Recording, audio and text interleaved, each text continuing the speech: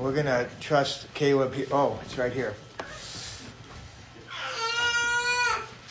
We're trying a clicker today, and it didn't work well in the first service. And so we'll try to see if it works well here in the second service. It's working. We'll see how far it goes. Caleb, you're my backup, so if anything messes up, you got me.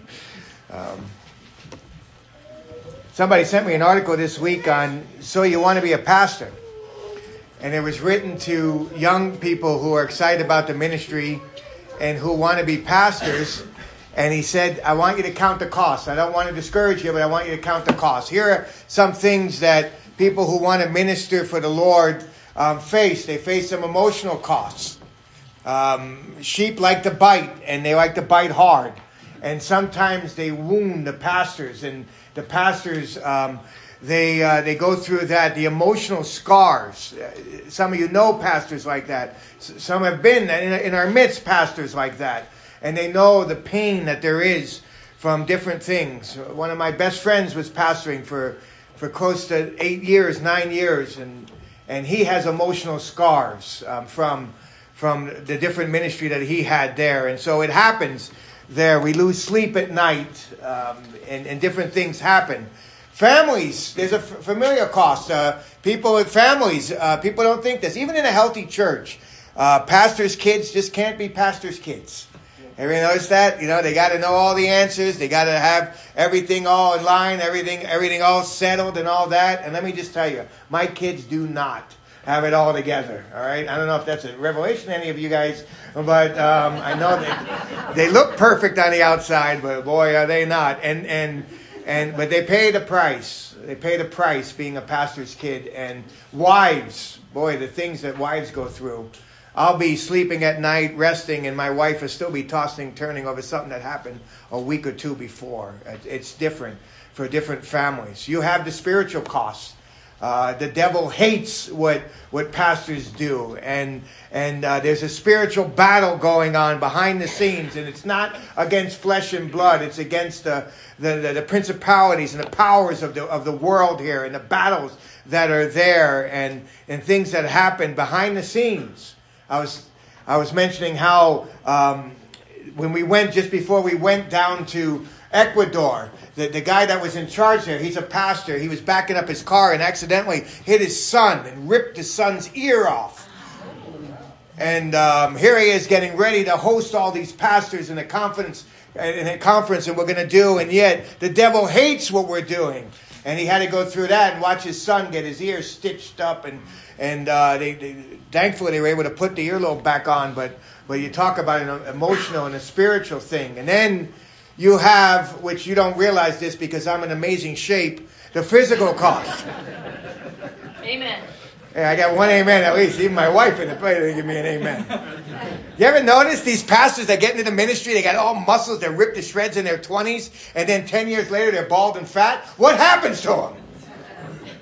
Welcome to the ministry. It's tough eating donuts every week. Amen? It's a hard ministry. I got to force myself to eat those things. You know, and then you go to people's houses, and they're like, Pastor, what? You only had 6 plates? Have another one.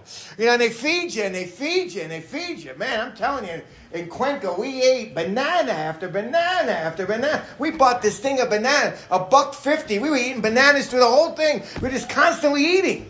It's tough to maintain the muscles and the body that you had before you started this.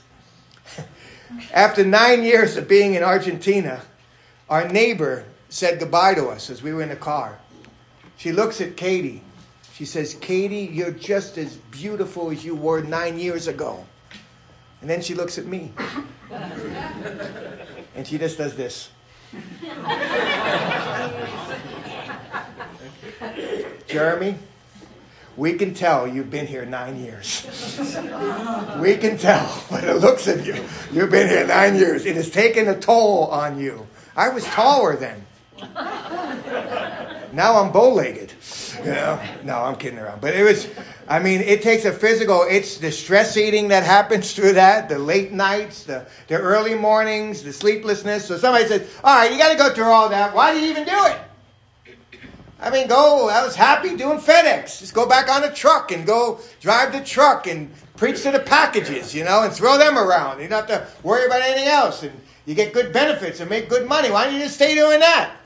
Well, when you think of John in his later life here, and what is he thinking of? Not of all the hardships of the ministry. He's thinking of the wonderful blessings of the ministry. And here's what he's thinking of. He's thinking of Gaius. You say, who is this guy? Well, that's a great question. In fact, the name Gaius in the Bible and in those times was very, very common. It's like the name John. You ever get a Dear John letter? You ever write a Dear John letter? They're not the funnest letters to get. Here, it's a Gaius letter. Dear Gaius, who is this guy? Well, we got some options in the Bible. We can look at the Gaius of Corinth that was there that Paul baptized, and then later on we see that he hosted a church in his house. Is it that Gaius? How about the Gaius of Macedonia who suffered a riot with Paul? Everywhere Paul goes, there's trouble. And in Acts 19, it talks about that as he suffered through that in Ephesus. How about the Gaius of Derbe? There's one in there that traveled with Paul and helped Paul with offerings and different things, and as Paul went on a missionary trip. You know what? Tradition says it's the third Gaius. You know what the Bible says? We don't know who it was. So guess which Gaius this is? We don't know who it is. But what we do know is this. Here's what's amazing about this guy. Gaius is what? He's loved. We see here 3 times. Look at verse 1. To the elder, to the beloved Gaius. He's beloved. He loves him. Whom I love in the truth. Verse 2, he starts off by saying beloved. He loves this guy. Verse 5, he says the same thing. Beloved. Like dear child, he loves this guy. In fact, in verse 4, he talks about how he's my child. He's one that maybe John had a relationship with and led Gaius to Christ. And so this guy is very special to John. And he writes a letter to him, 219 words, and we're going to study it out here in a moment. But what a wonderful thing. In fact, he loves him so much, he's praying for him. Look at verse 2. He says, beloved, I pray in all respects. Now notice this. I love that phrase because we don't see that in the Bible much. In all respects, he says, I'm going to cover everything about you in prayer. I'm going to cover your spiritual life, your physical life, all that you are, all that you do, and all that I'm praying for you. Sometimes people tell you, I'm praying for you. What does that mean? God bless them. What does that mean? I'm thankful they're praying, but are they praying in all respects for me?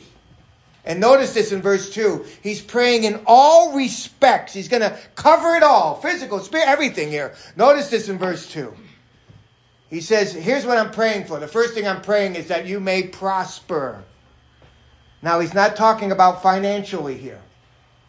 Although the health and wealth preachers, they'll tell you that this is a financial prayer. This has nothing to do with finances here. The word prosper speaks of being on the right road, going down a good road and being safe on that road. I had somebody come up to me just before we traveled on a bus. He says, I got good news and bad news for you. I says, give me the bad news. The bad news is that the route that you want to go is cut off. The good news is it's cheaper. So I thought, okay, I'm going to save money, but I'm not going to make it. How is that good news? And so we saved some money, and we got on this route, and you would not believe this route. It was cut off. We're in the mud. The driver's going like 100 miles an hour around the curves and all this. One of the pastors in the front seat said, what happens if we hit one of these bushes and go over the bush? I said, right away, we're going to heaven. Because it was a deep steep right after that. It was crazy, the journey. Back then, they had crazy journeys too. So he's praying for him. He says, I want you to have a safe journey. I want you to prosper, to be on the right path, to go well. And here's what I want you to do. I want you to have good health. You know, there's nothing wrong. Oftentimes, we think about it's wrong to pray for people's health. There's nothing wrong to pray for people's health. Here's the problem. That's all we pray for. This guy's sick. This guy has cancer. This guy's foot hurts. This guy's going on here. This guy has an operation. I mean, it's endless. And I know this one who has a friend whose mother, whose daughter, whose cousin of the friend who knew somebody down the block who lives about 3 blocks from her sick. Can you pray for him, Pastor? And they're all about health things. And there's nothing wrong with praying for health things. My mother is going to see a cancer doctor next week, and she's had cancer twice. And she said, Jeremy, please pray for the cancer. I have to meet him, pray that everything comes back well. Here's what's interesting about this prayer.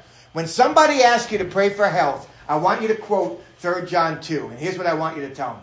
I'm praying that you go on a good journey. I'm praying that you got good health. But I'm praying that your health reflects your spiritual health. Anybody want to pray that?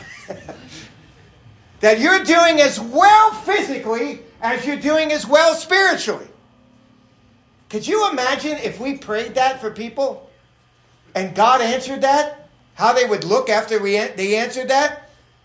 I mean, could you imagine asking somebody, pray for my physical health to reflect my spiritual health? But this is what he says. He says, I'm praying for you that you prosper, that you're on the good path, the right path, that you're on the safe path, that you have the good health there, that your health is okay, just as your soul is doing well. One guy writes this. He says, what if I were to pray for you and ask God to bless you physically in the same degree you are healthy spiritually? What if he answered my prayer? What would happen? Would you be fit? Would you be sick in bed? Or would you be nearly dead? That's powerful. And that's what he's saying here. He's saying, Gaius, I love you. I thank God for you. You're amazing. I love you in the truth. I love you. And I'm praying for all respects. I'm praying for everything about you. And I'm praying that your physical health reflects your spiritual health. Wow, what a prayer. That you're walking just as well physically as you're walking spiritually. Wow. Think about that for a moment. And he's going to talk about why this guy is spiritually walking well. We're going to see here in verses 3 and on why he's walking well. We're seeing that he's the real deal in verses 3 and 4. We're going to see that here in a moment. We're seeing in 5 and 6 that he's walking well because he's serving others, even though he doesn't know them. And then we're going to see in verses 7 and 8 that he's walking well and he's spiritually well because he is generous with people who are going out for the sake of Christ. Walk through this with me. Verse 3. Look what he says here. He says, you are the real deal. Your life matches your lips. Notice this in verse 3. He says this, I am glad. He's elated. John is so excited here. Why? Because the brethren came and testified to what? To your truth. This is an interesting little phrase here. He says, I am glad because the brethren are coming and they're saying to me that you are the real deal. You are true. How many people do we know that are fakes that come to churches? A lot of them. That put on the outside that everything is okay, but on the inside, that's not who they are. Or they're nice here to their wives, but when they go home, they're mean to their wives and they say things to their wives they would never say when I'm in the house. And they're totally different. Let me give you an example of one. Used to come here. Somebody else on the outside asked me, does so-and-so come to your church? I said, oh yeah, they come faithfully. They're here all the time. They said, really? Wow. That person goes to your church? I was like, whoa, I thought this person was a good, nice, sweet, always nice and sweet when they came here. They were nice and sweet when they came here, but they weren't nice and sweet when they were at their job. Then let me give you a good example of that, and I don't want to bring too much glory to Stephen Stout, but we had to call some of his references. And let me just tell you, we were looking for things that were wrong with him. And guess what? We couldn't find it. Not only that, they praised him. They said, this guy is the real deal. He wants to be a leader in your church? That's great, because he's real where he is at work too. That's a Gaius. There's no dichotomy. Look at this. Look what one guy says. Whoever walks in the truth is an integrated believer. He is one where there's no dichotomy between profession and practice. On the contrary, it's exactly what he is in creed and conduct. I love that. He's not one thing here in the church and one thing at home and one thing at his job and one thing out when he's playing sports. He is the same thing everywhere he goes. That's what God wants of us. We need to be the real deal. We need to be the same person everywhere we go. We ought to walk in truth. And here's what he says. I am delighted. I am elated over this guy. Why? Because people are saying, not himself. Watch out when somebody says to you, hey, by the way, I'm the real deal everywhere I go. Those kind of people, guess what? They're not the real deal everywhere they go. If you have to say that about yourself, you've missed it. Let others say that about you. He says it right here. He says, people are coming. They're testifying to your truth. How you are walking in truth. How you're the real deal. And here's verse 4. I love this. I have no greater joy. I am elated. Nothing else can make me happier than this. I am so excited about this. Excited about what? To hear that his child won a tournament? No. To hear that his child is making a lot of money? No. It's amazing how parents get all excited about things that have nothing to do with eternity. Oh, my kid makes 6 figures. So what? Oh, my kid, do you know how he plays this sport? He's amazing. So what? What's that going to be in eternity? Look what he's excited about. He says, I am so delighted. I am elated. Why? Because I hear my children are doing what? They're walking in truth. They're the real deal. I look at our kids, I say, God, help us.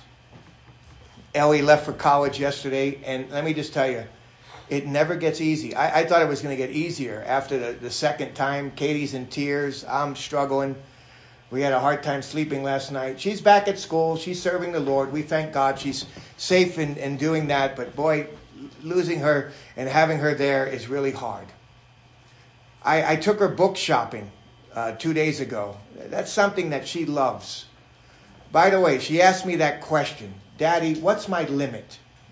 You know what that means? You know when she asked me that? When she had a pile of books already in her hand. Now, who's going to say to her, honey, put all those books back? She's too sweet for that. Okay, let's buy them. Cha-ching, cha-ching, cha-ching, cha-ching. I'm looking at the cash and I'm like, wow. Is there any coupons for this? I asked the bird. Nothing. Nothing now. She loves books. She loves the Lord. She loves to read. Here's what bothers me. You buy her all these books. You know how long they last? Not even a week. She's in the car. She's on page 100 already. We didn't even get home. It takes me a month to read 100 pages. She's there in the car. But she absorbs it. She loves it. And she loves God. That should bring joy to our hearts. So what that she's smart? She's not athletic. She's got like 6 toes. She can't walk from here to there without tripping. But so what? She loves the Lord. She loves the Bible. She loves souls. She loves to see people come to Christ. Those are the things that should bring us joy. And here John is saying, I am so delighted. I am so delighted that you're the real deal.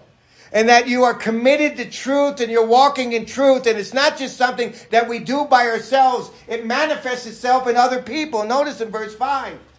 A real deal is going to be faithfully caring for other people and serving other people. Look what he says, beloved. He says, you are acting faithfully. We would say this in our English. You're doing a great job. Keep it up. Keep up the good work. You're doing amazing. Here's what you're doing. He makes it broad here in verse 5. In whatever you accomplish for the brethren. And he's going to mention specifically what he's doing for the brethren. He's opening his home for brethren. And here's what's amazing. He's opening his home and opening his wallet and helping people he doesn't even know. Strangers. It's one thing if we help somebody we know and we say, hey, so-and-so is struggling with this. I'm going to help them out. But people you don't even know? That's where it shows your love. I lived it this week. After an 8-hour terrible bus ride, we get off the bus and here's a guy named Fabian. I don't know Fabian. Never met Fabian. I've talked to him before, but I never met him. He says, I'm here to pick you up. I'm here to take you out to eat. Where do we want to go? I said, well, wherever you want to take us. He said, all right, we're going to go eat some rice and bananas. I'm thinking, holy cow, I've been eating rice and bananas all week. But if you want to take me for rice and bananas, I'm going to go for rice and bananas. So we're in the car. He goes, before we go to rice and bananas, I want to show you some other things. I own apartments. I own all this and that. So he takes us to some of his apartments. Next to his apartments that he has is a pizza joint. And I tell you, God loves us. Hamburgers and pizza. I said, Fabian, I said, do you mind if we eat this? I mean, as much as we like rice and bananas, you know, and we've eaten a lot of that this week. Do you mind if we have some pizza? And he goes, I don't mind. I own that place. Oh. You own it? Praise God! Oh, God provides. Boy, we ate pizza. You ate hamburgers like that. I mean, it was amazing. God, he didn't even know us. The bill comes, right? You know that I got it, kind of a slow thing, you know what I mean? You put your hand up. We didn't even have to say that. Fabian was right on it. Boom, he paid for everything, took care of us. After we ate everything, he says, you know what? He goes, hey, you guys, you're tired? We were exhausted. We want to go see the city? Takes us out to the city. He takes us up into this place, takes us all over. He never even met us. He doesn't even know us. And he loves us. Here's what he says. Look at Gaius. Look what he's doing. He's saying you're accomplishing this for the brethren, especially when they're strange. You don't even know them. You don't even know them, but you're faithfully serving them. And notice this in verse 6. They're testifying to your love before the church. They're letting people know you truly not only walk in truth, you truly walk in love. That's a balanced believer. That's one who knows that it's not just truth that we absorb, but we also show love to other people, even when we don't know them. And they testified of that and how they took good care of them. Here's what's amazing about these Ecuadorian believers. They were incredible. The Argentines made a mistake that came with us and bought tickets for 3 days later. They had nowhere to go. But what did the Ecuadorian believers do? They take care of them. They took them out to eat. They kept them in there. They took care of them, all that they needed. Every day they were with people. You didn't even know them. That's love. The real deal knows how to show love for people that we don't even know. And watch why he should do that. And it's going to cost us something. Financially cost us. Watch this. He says this, you will do well to send them on their way. You have that sign on your house? Guests are like fish. After 3 days, they do what? They stink. Or as my grandfather would say, here's your hat, where's your hurry? Or a nice way of saying it is, you may not know my house too well, but there's the door over there. But really, what he's saying is this. It's not that we just open our homes to keep them there forever. It's that they're to come into our homes where to receive them, where to refresh them, and then where to release them. They're to go back out. And here's what he says. He says, you will do well to do what? To send them on their way. Send them on their way. You know what that means? That word, this is incredible. It means that you are not only to feed them, you are not only to pay for their expenses, you are to wash their clothes, pull out your sewing kit, and fix some of their clothes. You are to take care of them in every way possible. Wow. That's amazing.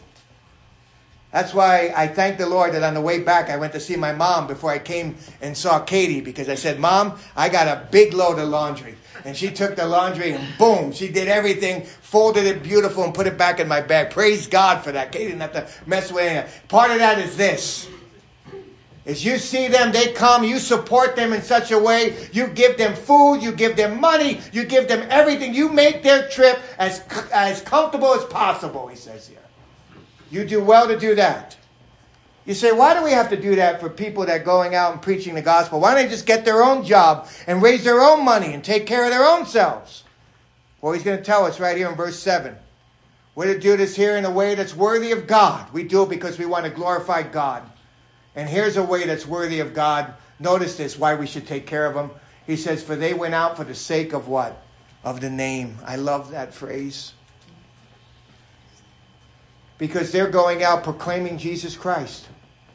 They're going out representing Jesus Christ. It is so easy for a ministry to turn into a business. And all of a sudden it's run about money. We need money for this and money for that. And it's a business. And all it is a business. And they make people feel bad. We had a group come in like that in Sheraton, Iowa, where they made people feel bad. They said, we were in one church where a lady had no money, so they gave us her car. Anybody want to do that? Let's pass the plate again. And it's all about money. No, he's not talking about that here. He's saying, look, these people are going out to glorify Christ. These people are going out for the sake of his name. They are preaching Jesus Christ and him crucified, the real Jesus. And salvation is only in his name. What a wonderful way to minister. It's because we're concerned about the name of Christ. I love what Coach Griebel says to the people. It's Griebel, right? I can't get his last name right. He says to the kids, he says to the high school kids, he says, look, when you're out here, you're representing Whitefield, you're representing your coaches, you're representing your team, and you're representing yourself. So you better behave yourself. You know what he's saying here in the passage? He's saying when they go out, they're representing Jesus Christ. What a wonderful way to live. Everywhere we go, whether we say it or not, we're representing Jesus Christ. Amen. We are out there on the behalf of his name. And we are preaching his name. And we're living for his glory. And we want his name exalted, not ours. He said you ought to do it because they're going out for your name. Look at the next one. You ought to do it because they're not accepting anything from the Gentiles. It's easy to go to the world and ask for the money and people who are millionaires and all that and go ask for them. But he said they're not depending upon unbelievers to fund God's work. They're depending upon God's people to do it. They're not accepting anything from the Gentiles. And yet we see ministries doing that and going out into unsaved people and saying, will you support this? We're trying to preach Christ. No. This is God's work. This is for God's people. And we depend upon God's people to do it. He said, these are the people you're doing. And look at this here. We ought to, verse 8, support such men.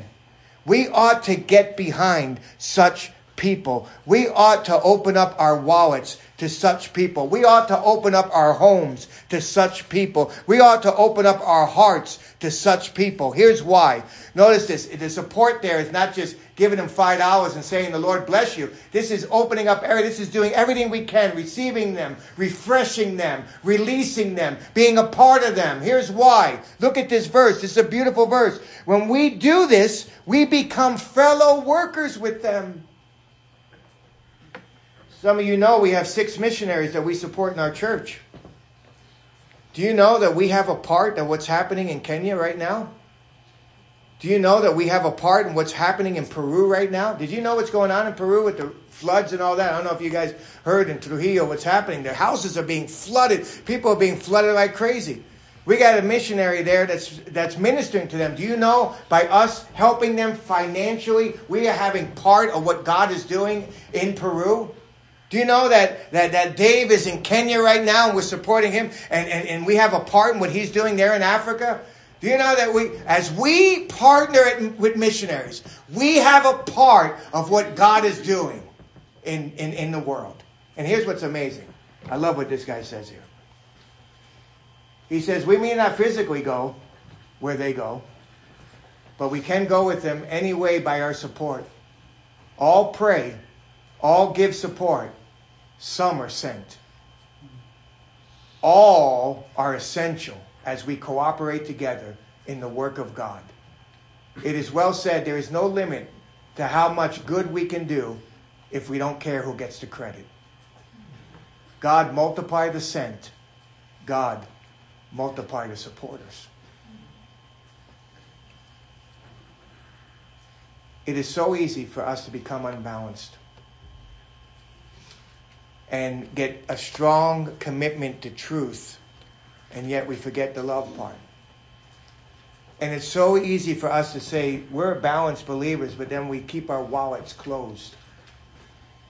This is for God's work. We're getting behind them because they're out doing it for God's name. They don't need our money. They'll do it without. But what a wonderful thing to be a part. And that's what made Gaius a special person. Because he had a heart for that. Do you have a heart for that? If I was to ask your boss or your friend or your wife or your spouse or your children, if you're the same person here in the church that they see at home, what would they say? Think about that. If I was to pray for you to be physically well as you're doing spiritually, would you be able to get in your car next week and drive to church? Or would I have to go visit you in ICU? If somebody was to ask, how are you faithfully serving other people? What would your response be? Well, I go to church, but I'm not serving anyone. Well, if someone was to ask you, when was the last time you opened up your wallet and sent some money to a missionary and helped them and partner with them? What would your response be? You see, that's why John, with all the things that he went through, can rejoice in a Gaius. Because that's a balanced believer. So I pray that for all of us. And the question is here, are you that person? Where there's no dichotomy. That is faithfully serving others, even though you don't know them. And that is giving your heart, your home, your finances to those who are ministering the gospel of Jesus Christ. That's what God wants out of us. Boy, next week we're going to deal with a guy I hate in the Bible. Diotrephes. Ooh. Well, we got to deal with those too.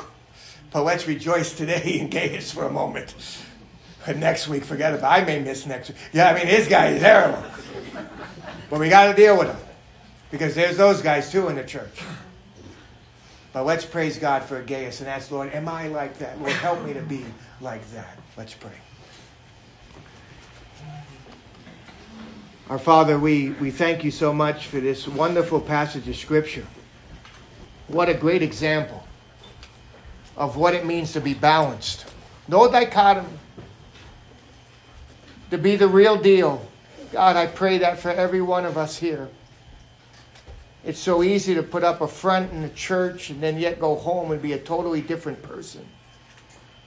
Lord, help us not to be like that. Help us to be the same and help others to recognize that. Help us to be faithful in serving. And whatever we accomplish for the brethren, maybe it's just a little bit that we can do. Some of us can do more, some of us can do less. But whatever it is, Lord, use us, we pray, to minister to your people, even though we may not know them. Help others to testify of our love for people that we don't know.